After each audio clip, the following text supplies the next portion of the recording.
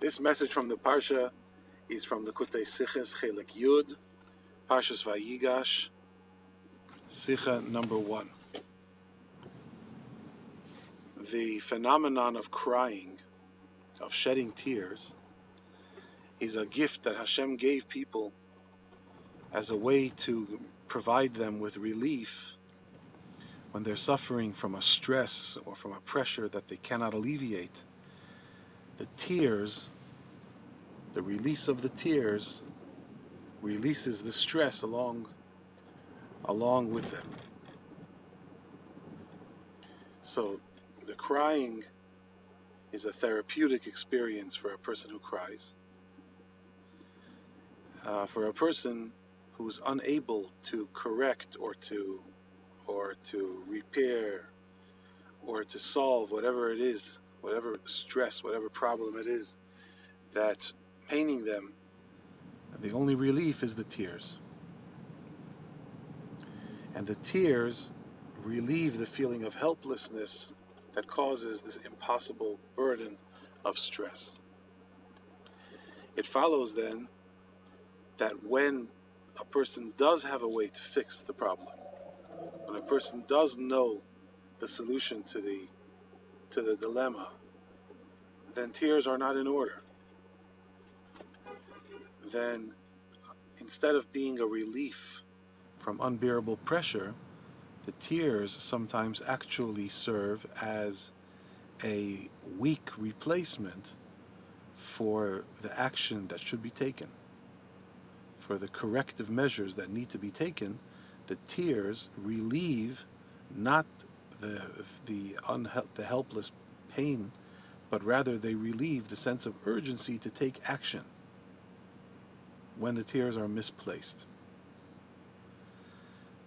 So this explains in a most beautiful way why in the Parsha of this week, when we learn about the reunion between Yosef and his brothers, we learn about Yosef and Binyamin, the two children of Rachel, crying on each other's shoulders.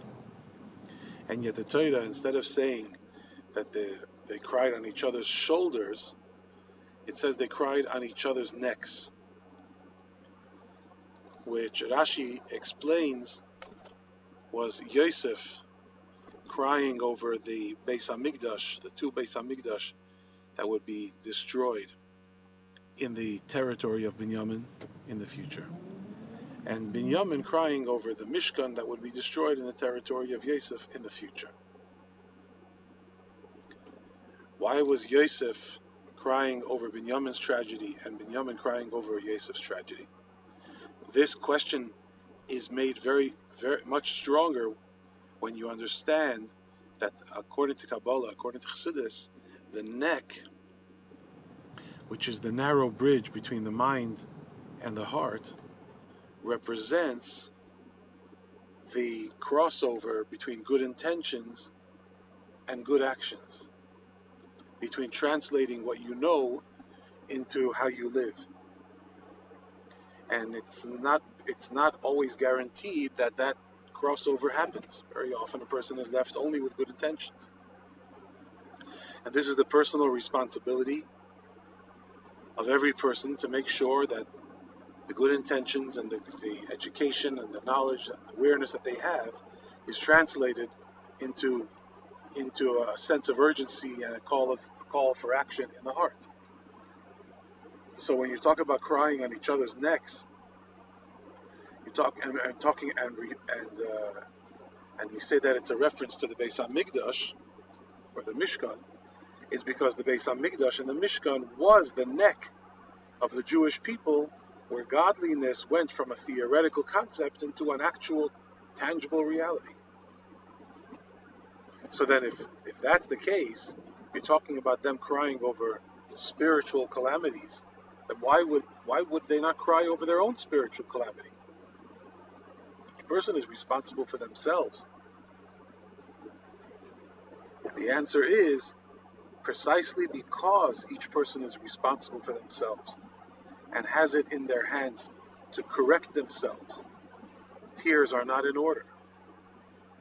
No matter how tragic a person's spiritual condition is, Their free will is not taken away from them, and they can take all the corrective measures that need to be taken.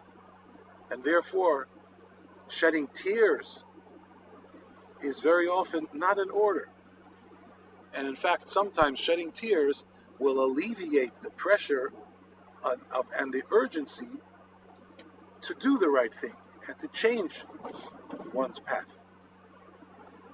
So therefore, Yosef is not going to cry over his own spiritual challenges. Binyamin is not going to cry over his own, because when it comes to one's own spiritual problems, crying is not the answer. Action is the answer. But when you see somebody else's challenges, you cannot change other people. A person cannot reach out and do something that somebody else needs to do. So therefore, there's a deep, profound appreciation for the problem, and yet a sense of complete helplessness in that you cannot do for them what they need to do. They need to be the ones to do it. So the pain is there, but the ability to solve it is not there, and that's why you cry over other people's tragedies, spiritual tragedies especially. And Yosef is crying over Binyamin's Beis Hamikdash destruction and spiritual problems, and Binyamin, vice versa, cries over Yosef's. And this is why Yaakov Avinu didn't cry at all when he meets Yosef, because Yaakov is the father of all the Shvatim, all the Yidden. He is the one who sets the tone and blazes the trail for all of us. He is the one who makes it all happen, made it all possible, and therefore the tears were not in order.